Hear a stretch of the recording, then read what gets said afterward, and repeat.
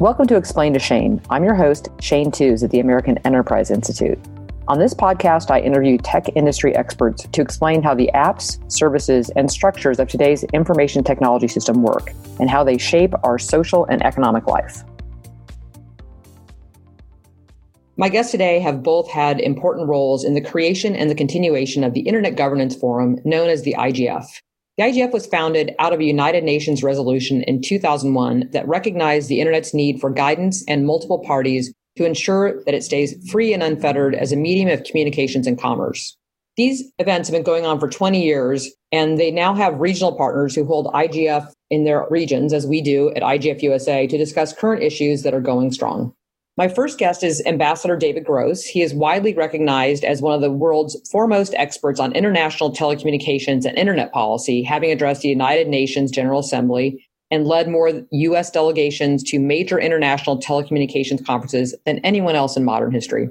David draws on more than 30 years of experience as a lawyer, global policymaker, and corporate executive to assist U.S. companies seeking to enter and expand their international business. David is the co-chair of the Telecom, Media, and Technology practice at Wiley. My other guest today is Dustin Loop, who is the executive director of the Greater Washington, D.C. chapter of the Internet Society, also known as ISOC DC. He also serves as the co-chair of the Internet Governance Forum USA, which we'll be discussing today, and he's the chair of the U.S. TLD Stakeholder Council for .US. He's also vice president and treasurer of Diplo US, which is a collaborative body between the Europeans and the United States on internet policy issues. He previously served as the executive director of the ICANN Wiki and continues to contribute to the organization as a board member. Ambassador Gross, what was the catalyst to create the Internet Governance Forum? Well, first and foremost, please call me David. Everyone else does, so I appreciate it. I only use the ambassador title if I'm trying to get a dinner reservation at a fancy restaurant, then it sometimes helps. But nevertheless, David works fine for everything else. I will take that on myself. Very good. Well, the catalyst really goes back a fair number of years. Back in I'm not going to do too much ancient history. Back in 1998 at the ITU's Plenipotentiary Conference, which is a treaty writing conference of the UN specialized agencies for ICT-related matters, which is what the ITU has become, there was a discussion and a decision made to a request of the United Nations that there be a heads of state summit, which is as big a thing as you can get in the UN world, that would focus on the use of new technologies like the internet for development and related issues.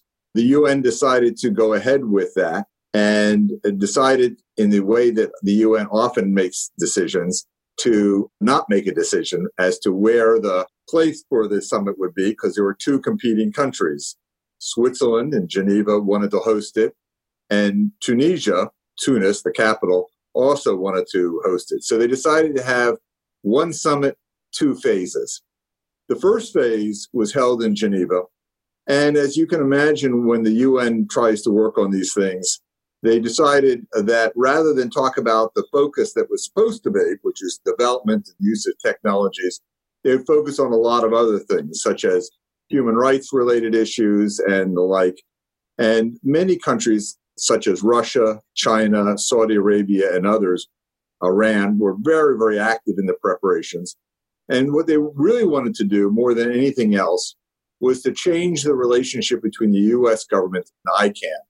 And as everyone probably listening to this podcast knows, ICANN is the organization based in California that was created in essence by the U.S. government back in the 1990s to handle internet naming and addressing related issues. And it is one of the multi-stakeholder organizations that has not been part of a government, although the U.S. had a very significant role both in its creation and then for many years in ensuring that it was doing the right thing the right way. Virtually all countries wanted to take away the U.S. unique position with regard to ICANN, and there was a lot of fighting done in the preparatory work up to the summit in 2003 in Geneva.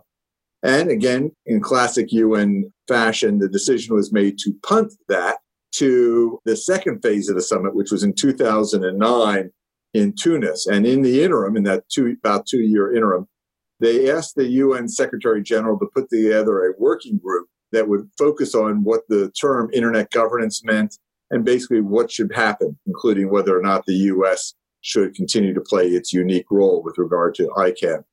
As we got closer to that second phase of the summit, the U.S. government, of which I had the honor of leading the preparatory work and then actually had the honor of leading both the U.S. delegation, co-leading the U.S. delegation to both phases of the summit since President Bush was otherwise engaged at the time, we issued a set of 4 principles. And those 4 principles basically said that we were going to, among other things, preserve the security and stability of the Internet's domain name and addressing system, the DNS, which took a lot of countries by surprise because they thought they were going to have a way of playing in that game. And we said no. And we sort of, a la Nancy Reagan back during the Reagan administration, we just said no and took it that way. And at the same time, though, we said the Internet issues are so important that we are willing to talk with virtually anyone, virtually anywheres about these issues. So we come to Tunis for the second phase, and there is no decision. It's a game of chicken over the ICANN-related issues. And finally, there was very much behind the scenes in negotiations between us and the European Union, which at the time, the UK was in the chair for their policy organization, their policy coordination. We decided that since we were going to say no to everything that was substantive, that we would create a space called the Internet Governance Forum, that we could have discussions along the lines that the U.S. had set forth back about a year or so earlier. In that, what we did is ensured, however, that this would not be a perpetual World Summit on the Information Society, that heads of state, or anything else that might be substantive. So we were very careful to put the word no repeatedly in the document that created the Internet Governance Forum, so they would have no decision-making, no recommendations, no really anything of substance other than to be a forum for vigorous discussion amongst all players, not just governments, but also academia, the private sector, civil society, and the like. That was what created, ultimately, the IGF. Thanks. That's great background, because those of us who work a lot in ICANN understand the multi-stakeholder process, but bringing the multi-stakeholder process into the UN is quite a feat. So major kudos to you. How did you get the rest of the UN participants to recognize the importance of the multi-stakeholder process? Was that a real push? I'm not sure we've actually ever been able to do that completely. For us, for the U.S. and for many other countries, particularly in the West and particularly in Europe and the like, it's almost hard to explain multi-stakeholders because it's such a part of our DNA. Even when Congress, our government, makes a law, they held hearings, they have witnesses, often from the private sector and civil society, come talk to them. They listen, at least they're supposed to and generally do, listen to people. And so the idea of having multiple players with diverse background is very much a part of our world. Other countries, of course, it's a complete anathema, and it still is. Sometimes they give some lip service to it. I will give the UN a lot of credit. They have certainly moved in the right direction now for a number of years. And the roadmap that the Secretary General just issued with regard to these issues just a week or two ago is an illustration of, I think, some sincere appreciation for the importance of the multi-stakeholder process. But again, ultimately, the UN is a multilateral, not a multi-stakeholder organization. And so governments still run the process. Yeah, with the standards bodies, there's another attempt at this with a new IP system to go back to a centralized way of running communication. So it just makes the IGF process, I think, even more important. And I think it's great that we continue to have a lot of sustainability and people in the industry that appreciate the importance of the multi-stakeholder process. So I can't stress that enough. Related to that, I think one of the things that's really critically important is showing up. Showing up at these meetings is not an inexpensive proposition for any of the players. This has always been a concern for the U.S. because we want to make sure that the developing world is well represented in these things because they have an important voice. But we all recognize that can be very difficult. That's true in the U.S. as well. It's important to have a diversity of voices at all of these meetings. I think we all recognize that it's often easier said than done. But again, having a large diverse set of players with their own independent views is something extraordinarily important to having a successful multi-stakeholder process. Convincing people that they need to be spending money to have no decision is a perpetual challenge with this. And I congratulate everybody who's been able to continue the dialogue because it's so important, yet it's hard to put money towards it some days. I want to introduce our other guest today, Dustin Loop, who is the co-chair of the IGF USA, and just talk a little bit about how we went from this international body to bringing in the regional elements. So there's an international IGF every year, and then we have an IGF USA every year. Dustin, can you just kind of elaborate on that for me? Yeah, thanks, Shane. So one of the great outcomes of the IGF has been the independent establishment of different national and regional initiatives that began to pop up shortly after the IGF was established.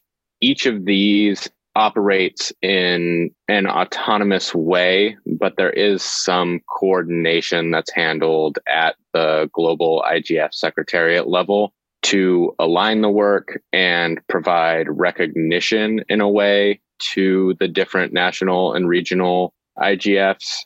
For example, you can pop up the IGF USA and talk about the benefits of organic produce for maternal health and call it the IGF USA and have it be recognized. You could call it the IGF USA, but there's a real baseline set of requirements that each IGF needs to meet in order to have that recognition and to participate with the other national and regional IGFs across the world. And I think at this point, there are 131 different national and regional IGFs. I didn't get the latest on the 2 that will be added tomorrow morning, but I texted the secretariat just to double check the number, and it's up to 131 with 2 coming. So they're still popping up seemingly every year. That's amazing. I remember being in Hyderabad several years ago, and when Africa was actually doing them as East and West Africa, because they were looking at the different connectivity issues they were having, doing a collaborative effort. And it showed that we didn't start with the IGF until about 2010, kind of guessing. But it was interesting to see how we needed to realize that because a lot of the things started here in the United States, we needed to have a participation not only at the international level, but at the U.S. regional level. It's always been a really interesting dialogue. So we mentioned there's kind of a facility group that coordinates at the international level. Do they have themes? Do we have themes every year? Yeah. So quickly, the IGF USA actually started in 2009. So just a quick note, give us an extra year of credibility there. But yeah, so there are themes each year as we work with other national and regional IGFs. We try to align them with the themes of the global IGF, but we organize it in an independent process. The way that this works is at the beginning of each cycle, we'll come together with different national and regional IGFs and talk about the issues that are most important from our local perspective and identify something like 5 to 7 topics that we will build a collaborative session for at the global IGF, where NRIs, that's just the acronym for national and regional initiatives, will collectively discuss the issues that we've identified from our local perspectives and see how we can improve coordination globally, see where there's alignment, where there's not alignment, and just learn from each other. This year, those topics include things like the future of work and what that looks like in the digital age, the role of data for sustainability, the technical aspects of content regulation, the digital economy and what cross-border regulations mean for digital sovereignty, cybersecurity policies and standards, access and digital inclusion, as well as just digital rights and the impact of the internet on democracy, generally speaking. Now, each different IGF initiative won't participate in all of these. We'll pick 2 or 3 that are the most relevant for us. This year, the IGF USA has stepped up to contribute to the discussion around the technical aspects of content regulation and access and digital inclusion. Really interesting. One thing that's going to be interesting this year being virtual is that last year we were really excited because we had such strong presence in the IGF that was held in Berlin. We actually had Angela Merkel show up and speak to the group and really recognize the importance of the internet and its progress. So do you think that we're going to be able to continue to keep people's interest with this as a virtual conference for this year, hopefully, maybe future years? Yeah, I think so. I think this in a way goes back to what David was mentioning earlier about the costs associated with participating. And of course, there's always a virtual option. But for anybody who has participated in a physical meeting by following the live stream or joining a Zoom session, you know that it's not the same thing. And so by having the entire meeting virtual, it's an opportunity to experiment with how this shifts the dynamics, because the playing field has been leveled in a way for those that would have been participating remotely in any event due to whatever constraints they had. And so I think there's an opportunity to engage a much broader scope of participants. And even at the high profile level, there may be some people who really like getting up on a stage physically, and that's part of the draw for them. But it's also less of an ask to have somebody dial in from their living room and speak for an hour as opposed to fly halfway across the world. David, have you talked to anybody about what's going to go on with this year? I don't know if they've officially told us we're not going to Katowice. I think, or maybe they have, and we're going to go again. We're going next year since we're not going this year. We're going to continue to get a strong participation internationally? I would expect that we will. But I think one of the things that all of us are recognizing very, very clearly are the limits on these virtual meetings. They're good placeholders. And as Sesson indicated, they're particularly good in the sense of trying to level set and give everybody the same set of experiences. But in terms of really making progress on various complicated and sensitive issues, I think all of our experience is that the real value of those meetings is less likely to come from the panel discussions and even the keynote speeches. And it's in the hallway conversations. It's in the informal types of give and takes where you can really explore with people in more depth where the overlaps in terms of interests are and some of the more creative paths forward particularly on the more sensitive and complicated issues. And that's virtually impossible with today's technology, at least, to do in an effective and efficient manner. In person still matters. I completely agree with you. And my previous podcast, we were talking to Ambassador Grace Coe about the challenge and, with Tricia Paoletta. You have a lot of sidebar hallway conversations where you get things done. Plus, you are able to talk to people that you wouldn't regularly pick up the phone and have a conversation with them. But being that in person is vitally important. So it's going to be a really interesting experience for all of us to see how this goes.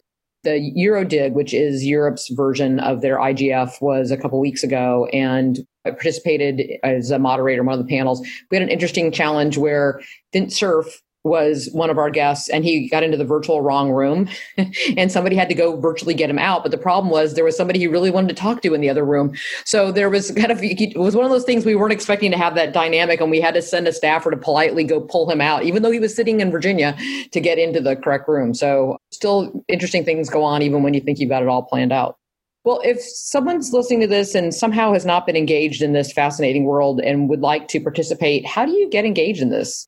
Well, I think a little bit depends on which this you were talking about. In the Internet Governance Forum, there's really, on the global side, and it's true nationally as well, and Dustin can speak to that, but on the global, there are really no limits. It is open to everyone. There is no accreditation process. You have to show up either in person or virtually, depending upon the situation. In fact, in the very, very first one of the IGFs globally, which was held in Athens, Greece, about a year after the World Summit on the Information Society took place, there was a bit of a kerfluffle about that. The Chinese actually were very upset about some NGOs that were coming in from Taiwan And as you know, the issue of Taiwan and the United Nations is a very sensitive one. The Chinese actually decided not to press the issue. It was one of the issues about it being a UN meeting itself. And so those NGOs were allowed to participate, which also meant they didn't have a platform to complain, which is what the Chinese were really more worried about at the time. But ever since then, which was only a couple of hundred people showed up at that one, it's really grown. And I think it's very easy for anyone with a general interest here to find a set of topics that they are interested in. And I would also underscore, since diversity is an incredibly important part of all of our discussions these days, that the organizers of the various workshops and sessions at the global IGF are always looking for new voices. And so raising your hand, either in person or virtually, to the organizers and volunteering to participate is open for even the newest people, as long as I think you're bringing good faith and a new perspective to the discussions. Dustin, what's the best way to become engaged in IGF USA's program planning? So we have an open steering committee that anybody can join. It operates year round and works to keep everything with the IGF USA moving forward. This committee leads the planning for the annual event, as well as participating in the international IGF. If you want to get involved, we have a listserv that you can join by going to our website, which is igfusa.us. Or your listeners are always welcome to reach out to me directly, and I can get them plugged into the process. And just make sure that you stay tuned for the open call for topics that we send out every year. And that's a good place to start. And if you just want to enjoy the end product and attend the event, you can register at igfusa.us. As someone who's been involved for many years, it's fun to do the entire year cycle. I always love when we actually do the poll, see what people care about. But I know you're about ready to have your event. So what's on deck for the virtual event on July 22nd and 23rd? So this year, we restructured it into a 2-day conference in order to enable more participation. In this new structure, we won't have any concurrent panels, and instead each session will have a dedicated time slot, which will allow for more audience participation in each topic and discussion. You can take a look at our full agenda on our website, which again is igfusa.us. But just really quickly to run through what we have in store.